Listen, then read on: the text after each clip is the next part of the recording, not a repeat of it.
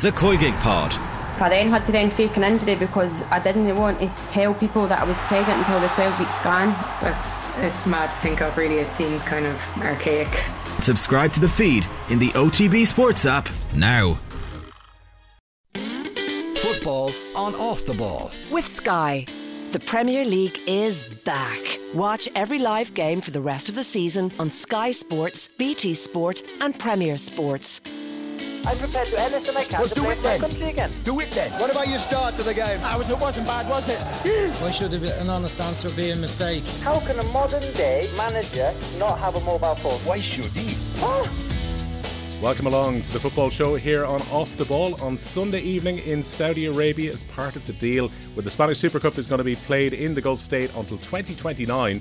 Barcelona won their first trophy in the post-Messi era and their first trophy under Xavi as well, beating their old rivals Real Madrid by 3-1 in a pretty utterly dominant performance. Delighted to say, to look back on the game now, we're joined by Graham Hunter, our man in Spain. Graham, how are things? Well, everything's grand, thank you very much indeed. It was a decent match. Oh, that was a very good match, a very good performance, particularly by Barcelona. Xavi made a tactical change which worked, which is the 4 players in midfield. So Busquets maybe needing a little bit extra cover. De Jong played beside him. Gavi played essentially as an inside forward over on the left, and Pedri played in a slightly different position on the right. Dembele kept the width on the right-hand side, and that allowed them pretty much to dominate Real Madrid's midfield from the start. No, I see it differently. I think you're right that he went for 3-4-3 in possession and 3-4-3 attacking. And so long as you judge that the off-the-ball audience is interested enough in this, then I saw it differently from you. Gavi played on the right. It's true that with the breaks that he made, often you could see him creating down the left. So for Lewandowski's goal, the ball comes off Gavi's left foot from the left of the penalty area. And for Pedri's goal, the way that Gavi breaks, he had the freedom to play when they were on the break where it was important to be. But in terms of the formation, the 4 was made up really rather of Alex Balde, the 18-year-old fullback, left back, who was in place of Jordi Alba, playing whenever Barcelona were either pressing for possession, in possession or attacking. Balde played in midfield. It became 3 at the back. And often, when Dembele was in midfield, rather than the wide winger in a 4-3-3 that we're used to seeing him, and we're used to seeing Guardiola and Luis Enrique and Tito Villanova when he was alive, and now Xavi, spreading their arms and telling the wingers to open the pitch. It wasn't like that at all when Barcelona were defending. They were often 4-4-2. In the second half, there were large chunks in their 4-4-2. And the man who was off Lewandowski was Pedri. And it was an unusual. Under Xavi, they have reverted to this 3-4-3 that when Guardiola played at Barcelona as coach, he didn't like it. When Johan Cruyff's dream team regularly played 3-4-3, it left them exposed at the back. And it's something that Xavi used, in my opinion, specifically to try and dominate Madrid's tired, aging midfield. He judged, Will, that Ancelotti's men would be second to things, second to challenges, second to decision-making, second to aerial challenges. And if you opened on what was different about Xavi's idea in this final that they won comfortably, to see the ball being punted long regularly by Marc-Andre ter Stegen from by kicks, from free kicks, and from open play, and for Araujo, less regularly, but still to punt the ball long. These things were utterly forbidden not that long ago at Barcelona. They were the cause of enormous furore. In fact, they were prohibido, completely verboten under Pep Guardiola. And they were used for a reason under Xavi, because Xavi's argument to his players was, if we punt the ball long and Madrid win it aerially, we'll win the second ball. We'll pounce on it when it comes. When Militao or Rudiger knock, one, you compete with them, you jump with them. So you had this the sight of 5'7" Gavi jumping against 6'2" Militao, and occasionally winning, and then winning a second jump against Benzema immediately. It was remarkable. But when the ball came down from a Real Madrid headed challenge where they won it, Barcelona's players were on the loose ball, the 50-50 ball, or on a Real Madrid man in possession like hungry dogs, and that tipped the apple cart, Will. Is there a certain element here? I've heard suggested that Xavi, the player, might not have necessarily liked Xavi, the coach, and his tactics. But is this down to Xavi being slightly more practical maybe than some of us would have thought? Because he had a very rigid way of thinking about the game as a player, but he's shown himself to be quite adaptable in his first coaching gig and now at Barcelona as well. You're spot on. He doesn't really like the way that this is talked about at the moment. I think, one, he's a bit fragile about being he wouldn't call it an agent of change. He would say that the fundamental philosophies, and really honestly, if you watched the clip that Rio Ferdinand promoted on Twitter, which was of the UK TV coverage showing a 44-pass move where every Barcelona player touches the ball and the passes are quick and Real Madrid can't get near him. If you were to judge by that alone, you'd say, well, Xavi hasn't touched the fundamentals well. Excuse me. But in everything else, he is being pragmatic. He is being modern. And that lumping the ball long against Atleti the week before when they won 1-0 in the Metropolitano, when the ball was played over Ronaldo's head so that Dembele could chase, which was a different use of the longer ball. But again, it was something that you never saw in previous years at Football Barcelona. When he explained it, there was a slightly defensive tone, Will, because there are hawks here, whether they're ex-players, they're the media or fans, who just don't recognise and don't accept the idea. But you are right that Xavi is gradually saying, do pardon me, when the situation calls for it, when we've got Lewandowski playing, and when we're playing against a side which is ageing or is slow or plays a very high line, sometimes it's necessary to be more direct. And it's odd to witness.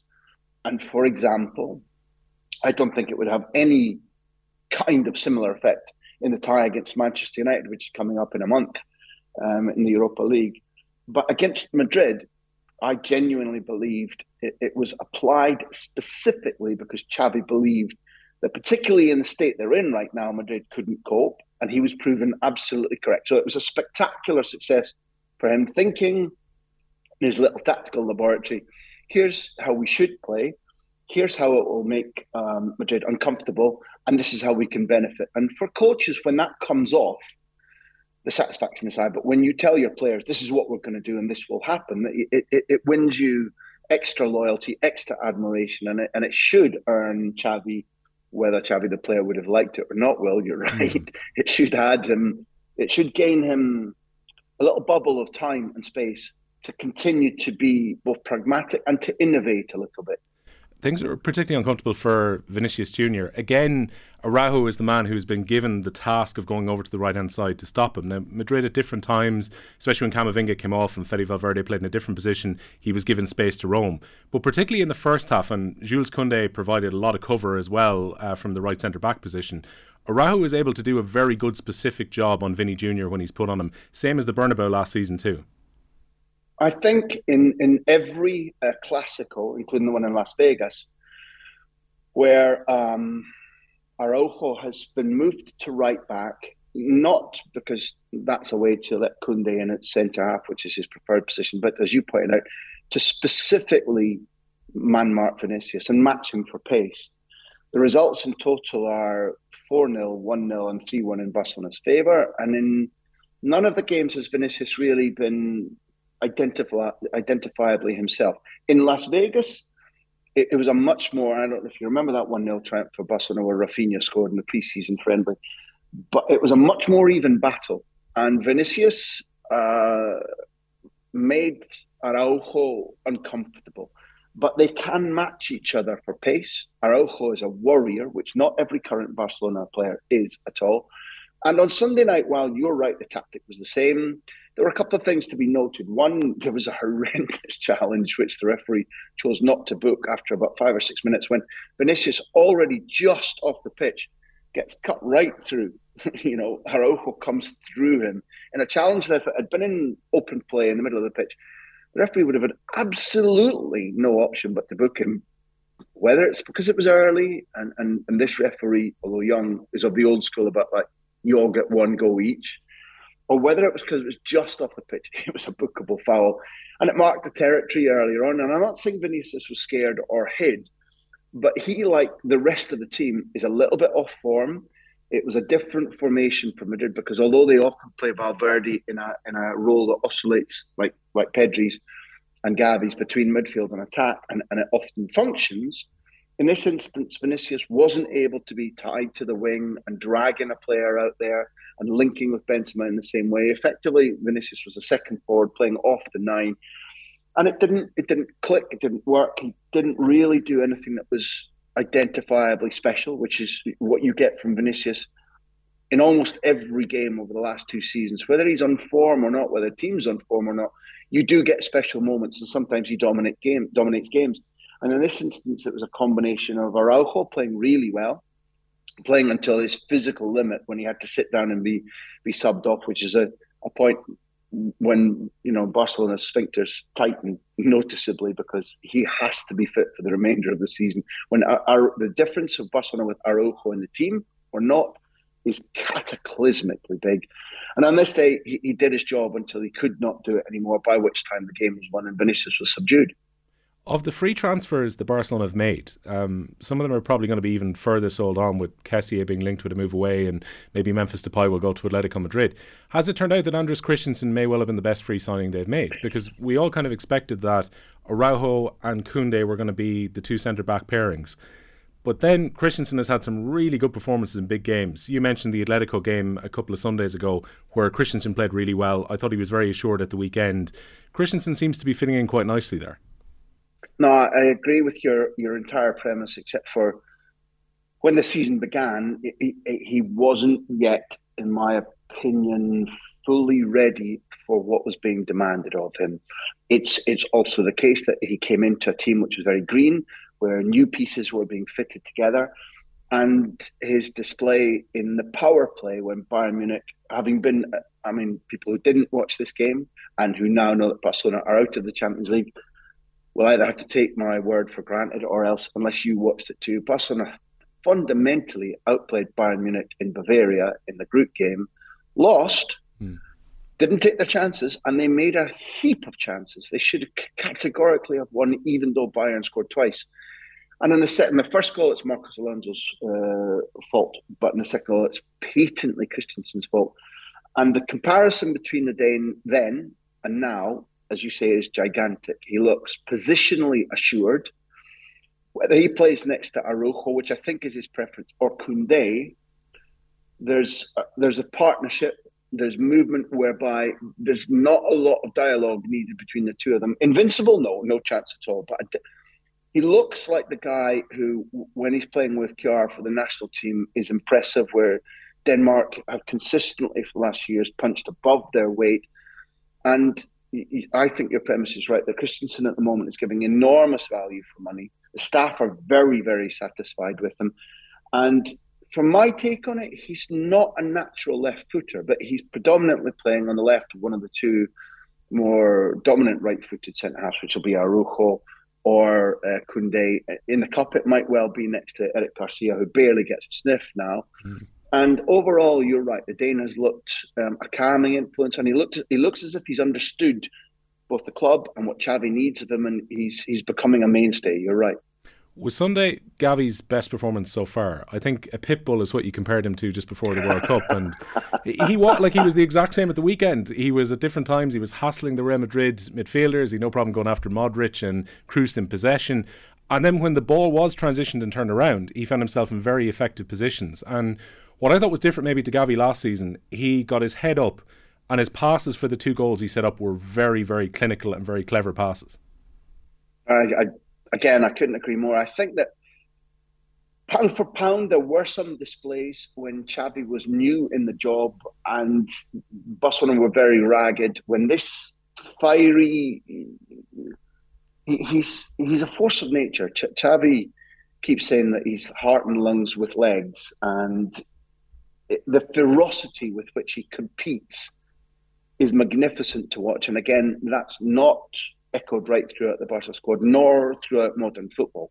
There are players from the 50s, 60s, 70s and 80s who would utterly recognise Gavi in all his characteristics, because he may be pint size and he definitely has modern skills and modern ideas about what to do with the ball.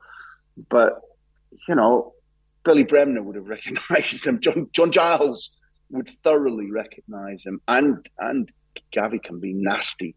And you talked about his peripheral vision and his timing of the passes and the power with which, particularly the ball to Lewandowski. The ball to Pedri was far easier, given that Kroos and Ceballos hadn't tracked Pedri, and he just had to get it right. He had to work for the ball from the left to Lewandowski for the second goal, and it was a sensational use of his left foot. He's slightly more powerful on his right foot, so the fact that both assists came off his left, and his finish was good. His finish, although he was beautifully put through by Lewandowski, there was a little lift to get it beyond Courtois to Courtois' left. It was an exceptional game. And all I was going to say was that pound for pound, there were games when Barcelona were rocky before they hit ramming speed in January of 22, when Gavi wouldn't let a draw become a defeat, when he turned draws into victories, where he did look less refined and he was far more likely to be sent off. I don't know if you spotted a nice one where Ceballos tugged his hair to try and get him to react and get him sent off. And first of all, Gavi looks to go and hook him and then sort of restrains himself. And then the Barca players are there for their man. And that's something that they've learned. Well, in recent months, Barcelona have been a timid team who when it got physical or when there were arguments to be had, it wasn't all for one for all. It is now. And they burrowed across to make sure that he didn't get suckered into a fight. But he held himself back. He checked himself. Believe me, that's not his natural instinct. So on many levels, this was his most all-round, his most mature performance for this kid. He's 18, 19, 18? He's still 18. So if we're to look at this as, let's say, the next generation of Barcelona, is it a lazy comparison to compare them to Xavi and Iniesta, Pedri and Gavi as a pairing in midfield then? It depends what your comparison is saying. I mean, it's inevitable to compare them if you think about them, two players with a slight age gap coming through together in midfield, all four of them being relatively modestly sized. The comparison's inevitable. It's not lazy at all. It's what you say then, I think, that can become astute or lazy. One of the things that we know for absolute sure is that both of these guys have come through with a sang-froid, an assurance, and a power of emergence that beats even Xavi or Iniesta. Because while Xavi was precocious in how early Van Gaal debuted him away in a Super Cup, I think at Mallorca, it took several years, and it took Rijkaard changing Xavi to what's called an interior, an attacking right midfielder, rather than the pivote that he was. And remember, Xavi said to Rijkaard, "Don't do this, I can't do that." He said he believed he couldn't play the position in which he won all his Champions Leagues, he won all his trophies for Spain, and he became, in my opinion, Spain's greatest ever footballer, in my opinion. Xavi couldn't see that change and was fearful of it, by his own admission. And Iniesta, as brilliant as he was, and again, given a debut by Van Gaal away in Belgium in a group game in the Champions League Champions League group that they already conquered, by the time it came to the Champions League final against Arsenal, which I think was 2006 in Paris, Iniesta didn't start because Rijkaard believed more in Edmilson and Van Bommel. Now, in a Barcelona whereby there are urgent needs, first Koeman and now Xavi have trusted implicitly in these guys. They're both playing for Spain far earlier than Xavi and Iniesta. And where it would be crazy is to say these two will go on to equal or supersede Xavi and Iniesta, because the latter part of their career, just like Cristiano Ronaldo played, I think, 28 Champions League games before scoring a goal. Yet he's by a distance the Champions League's greatest ever scorer. You can't tell what will happen when the spurt comes, or if it comes from 24 to 34. You just don't know. And with these guys, we can't know. What we can say is that so far, they're more prolific in what they're achieving and what they're doing. And both of them are far more confident and are more trusted than Xavi and Iniesta were at the exact same ages. And even that's saying something, isn't it, Will? It is. I wonder if Frankie de Jong is going to be permanently in that midfield with them over the next decade. You mentioned the Manchester United game, which is coming up next month, and Manchester United fans were probably hopeful that de Jong will be wearing their colours in this game as opposed to him still being at Barcelona. He's been frustrated sometimes, Graham, when he's been taken off in games, and sometimes supporters have been disappointed that Xavi has taken him off at different times. But how is de Jong now fitting into that midfield this year? I know you didn't ask me this, but for me, he's been an acquired taste. I've disliked some of the things that he's chosen to do with his development. But I do admire the fact that he dug his heels in and said, I'm not leaving. And I've said this on the show over the months a lot, that a lot of the noise about the price and were Manchester United bidding enough or were Barcelona being greedy, the central fact, and I reported this to you guys as it was going on in the summer, de Jong never wanted to go. And people can say I didn't want to go to United or Ten Hag if they want, but that the case was different. It was a very crystal clear, I'm not leaving here. And I think personally that was for two different reasons. One, he and his fiancée love the lifestyle. And I think you're allowed, if you're an elite footballer, you're allowed to say, well, I like where I'm living, I've got a long contract, I'm not staying. But the second part of it, which I liked more, was de Jong going, I'm not giving up on this. I wanted to play here. I'm not being bullied out. Fair play. Every player with a contract and with a set of cojones is allowed to say that. And that's one of the areas where I think there has been development, but there wasn't. For the first couple of seasons, he remained pin thin. He was too much of a moaner when the ball was lost. He didn't take, for example, you made comparisons between Iniesta and Xavi and the two kids of today. Iniesta is one whereby his top body strength throughout his career developed dramatically so that he could hold players off and push a sprint away, which is where some of his magical dribbling came from. De Jong hasn't done that, in my opinion. There's not nearly enough gym time being applied to making him like Iniesta. I don't want him like Schwarzenegger, but it's evidently the case that he could develop more. For whatever reason, he hasn't. And there were times when he was a comedian, as they say here. He was being played all over the place because he could be. So Koeman had him at sweeper. There were some days when he had to double up at right wing back. He wanted to be pivoty, and it didn't look like it was going to work. It looked like he was staying in vain. Recently, just about everything has changed. His ability to either support Busquets in what effectively in concept is a double pivote, a forbidden phrase at Barcelona, but one that works quite nicely. His ability to play instead of Busquets, all of those have changed. The increasing maturity of Gavi and Pedri around him has helped. His connection with Lewandowski has helped. His confidence has gone up. Xavi's idea about specifically how he wants the team to play, the idea that right now, not in the first part of the season, more often there's Koundé and Araujo behind de Jong. All of these things are helping turn the Dutchman into the player that Ten Hag saw and wanted back, and that Manchester United wanted. And he's now the thing that I'm a complainer. Will, I'm sorry, you knew that already. The thing I would say is that any club, not Barcelona, but any club that buys a man like that on the form that he was on when he left Ajax, deserve to have these returns that they're seeing now a lot earlier. Well, does that mean, if we're to take that there's a very strong chance that Busquets leaves Barcelona this summer, albeit Xavi has said the door is not closed as yet on a potential extension, that he could fit in as the pivot to replace Busquets in that position, or is that still a little bit up in the air? I think there is an absolute clarity from Xavi that they want to retain de Jong. And if his contract was running down right now, Xavi would be asking the club to renew it and keep him. To say one, you're right that both Busquets and Xavi have said things aren't decided, but frankly, it looks the right time. And particularly were they to go and win something a little bit more substantial of the three that remain to them, whether it be the Cup, the Europa League, which at the moment I see them slight second favourites to Manchester United in that tie, or the league, where they have a good shout at the league this season.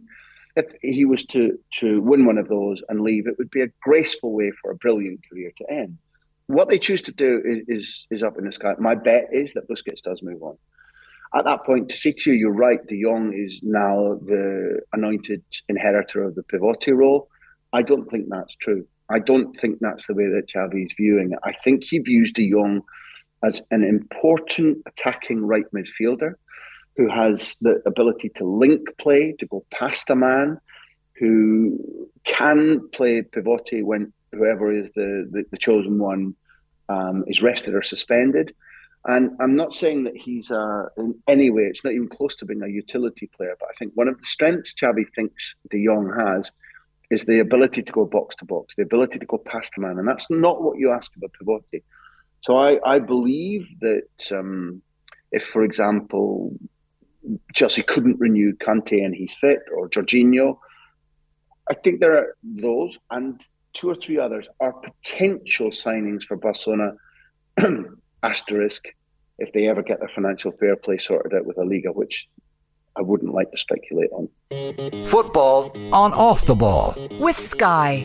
All the football you love in one place. Across Sky Sports, BT Sport and Premier Sports. It could be a rocky road yet. But when it comes to Real Madrid's midfield, wasn't the best day at the office for Camavinga. He got the hook at half-time. Tchouaméni wasn't available, which makes you think there's a Casemiro-style hole now in Real Madrid's defence at this stage. I remember you on OTBAM back in August, you were saying if Casemiro was to leave Real Madrid, you felt that could be the tipping of the balance in the La Liga title race. Casemiro's been quite impressive for Manchester United so far, and it seems Madrid are missing his presence. I thought it was crystal clear that they would miss him for 1,000 reasons. He's an extremely good footballer, and I think that some in Ireland and England are learning that now because maybe they didn't follow Madrid closely enough. But he's a gigantic competitive presence on the pitch and in training. And I think that when somebody like that goes, very few squads, very few units, very few coaching staffs hurdle that easily. There's no question whatsoever that Tchouaméni has been broadly impressive since he came in. His first month and a half was nothing short of astonishing in terms of impact, maturity, understanding the play, adapting quickly to the movement of Kroos and Modric around him, which is not traditional movement. Modric, brilliant though he is, kind of does what he pleases in terms of this is the intelligent thing for me to do. And it isn't very structured. And these are the two men of which Ancelotti said last season, what am I going to... Ancelotti was a Champions League winning midfielder himself. What am I going to do to tell them where they should play? I'll leave it up to them. That meant that Tchouaméni had a big new language, both in terms of Spanish and in terms of the football language to learn. So he did well for a long time.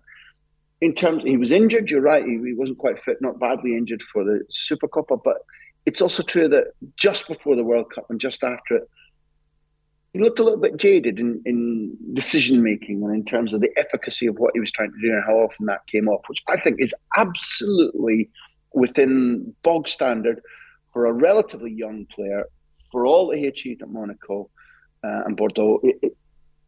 He's still easily B+ on his season, but he isn't Casemiro. There was always going to be the case that Modric's World Cup campaign, however it went, however much he played, whether he came back joyful or disappointed, was going to cost him at that age. And right now, one of the things that's costing the midfield at Real Madrid is that Antonio Pintus, the very traditional Italian fitness trainer, who is an asset, who was one of the key reasons that Madrid kept coming back to win impossible games against Paris Saint-Germain, Chelsea and Manchester City, has given them a heavy load on coming back from the World Cup with the absolutely explicit agreement with Ancelotti that these first few weeks were going to be difficult and that they just had to get through them so that the endurance training would leave them coming up with brilliant finishes during February, March and April. And at the moment, it's about whether they can get to that state of fitness. All the midfielders, unscathed, not any more injured, because they have Villarreal on Thursday in a stadium where they lost a couple of weeks ago in the league. They've got Athletic Bilbao coming up. They've got Real Sociedad in San Mamés. They've got Real Sociedad visiting Bernabeu, and then they're off to Morocco for a semi-final and potentially a final of the World Club Cup. It's incessant. The quality of rival over the next 1, 2, 3, 4, 5 games is huge, and they're under the biggest test of Carlo Ancelotti's second regime at Real Madrid. Yeah, I think Jorge Valdano was speaking about that yesterday. He was saying it's just been relentless for the players. Those who went to the World Cup were back in a week and a half later to be back playing in La Liga. They've had to go to Saudi Arabia. As you said, they've got the Club World Cup on the horizon. Liverpool, then the Champions League is going to come around remarkably quickly. So in many ways, maybe that is the trade-off, that you go through a period of patchy form now, and Real Madrid will be hoping, like last year, that they hit form right at the business end of the season, like they did in those big Champions League ties. I was just thinking, when it came to Casemiro, have you been a little bit surprised by the role he's taken at Manchester United? And that the one thing I've just noticed from watching games, Graham, he gets maybe more involved in the attack at Manchester United than he did at Real Madrid. He was very much the shield and the protector, but he's been enjoying going a little bit further forward at Old Trafford. Well, there are two things to say. I think, number one, the way that Ten Hag coaches, not managers, but coaches, is entirely different from Carlo Ancelotti. Ten Hag is very explicit in his tactical instructions, and it's not that Ancelotti is not, but he's far more, here's our team structure, here's my ideal, here's the rivals broken down. And it's not quite Zidane, now go out and just do your stuff, but it's a relatively Del Bosque style light hand on the tiller. Ten Hag is not like that. So what you're seeing, I interpret, has to be explicit from Ten Hag. Secondly, let there be no doubt that in terms of athletic intensity, Manchester United's players around Casemiro are wholly different than what he was. You know, it was an intellectual chess game that he was playing at Real Madrid, and his. I know you're not saying this, but he played significant roles in Real Madrid's attack, particularly, if I'm not mistaken, if we go back to the City game, there's a pass he plays which helps that flurry of action where Rodrigo saves the tie and then turns it round. And he had attacking prowess. But I know what you said was that you see him far more committed in attack. At set plays at Real Madrid, he was always a danger. Whether distracting players, winning a first header, or scoring from a header. In open play, I take it that it's more often a double pivote, which was not the case at Real Madrid. So I think more often, whether it's Fred or the mighty Scottish Scott McTominay, I think he's got players around him who will cover him differently than Modric and Kroos did. And I think he's also got a role in terms of being very much team leader. I think there's a mentality and an attitude and a drive from Casemiro, which completely fits what he said when he left. I was so disappointed when he left because, particularly as a commentator, you learn new things every week watching Casemiro. It was a pure education, and you were guaranteed to enjoy yourself. So to see him changing country at that stage, particularly when I was unconvinced about the behaviours and the culture at Carrington, made me feel a sense of loss. It turns out that not only did he time it correctly because of the changes, because of the departure of Cristiano Ronaldo, because of what Ten Hag is imposing, but he's the right guy for a rapidly changing culture in that he's enormously hungry. He will drag players' ideas along with them on a daily basis, not just in matches. And therefore, I'm enjoying what he's reaping, and I'm really enjoying it. You are clearly a student of Casemiro and of Spanish football. I don't know if we've done this on the air before, but I'm so enjoying the fact that Casemiro is only a good player now that he's playing in England. There's a lot of players, a lot of coaches who've discovered that he was basically a waster during the previous 4 Champions Leagues that he won. And you know, well, we have to admit that now he's a player, at least. Finally. On a final note, can I ask you about one other Manchester United player in Alejandro Garnacho? Is there any feeling in Spain that he's one that's got away, given that it would appear his declaration is now very much towards his parents' country in Argentina? But this is a player who Spain had called up at underage level before. You know, I have to be careful now because I try hard on off the ball not to be some know-it-all when I'm out of my depth. And the only thing I can tell you is that when I've spoken to United's staff about his emergence, they've always talked about him being Argentinian and feeling Argentinian. So my impression is that just like Spain lost out on Leo Messi, because, you know, at the stage when he hadn't represented Argentina, and it was clear that his citizenship was through in Spain, they made quiet moves directly to him to come and play for Spain. And, you know, by Jiminy, imagine him in that golden era of Spain. And he went, no chance. And I would say that in an era when Alejandro has grown up watching Messi and sees now Argentina as world champions, it doesn't surprise me at all. And I'll go back to what I said, that the 2 or 3 staff that I've known for a long time at Carrington have always referred to him as being Argentinian. And I think that's because that's what he's been telling them too, I think. Yeah, I think he's potentially going to be a big star for Argentina. Graham, thanks a million. Pleasure. Football is brought to you here on OTB with Sky. Watch all the football you love, including the biggest Premier League games every weekend, live on Sky. Football on Off the Ball. With Sky, proud partner and supporter of the Republic of Ireland women's national football team. This is News Talk.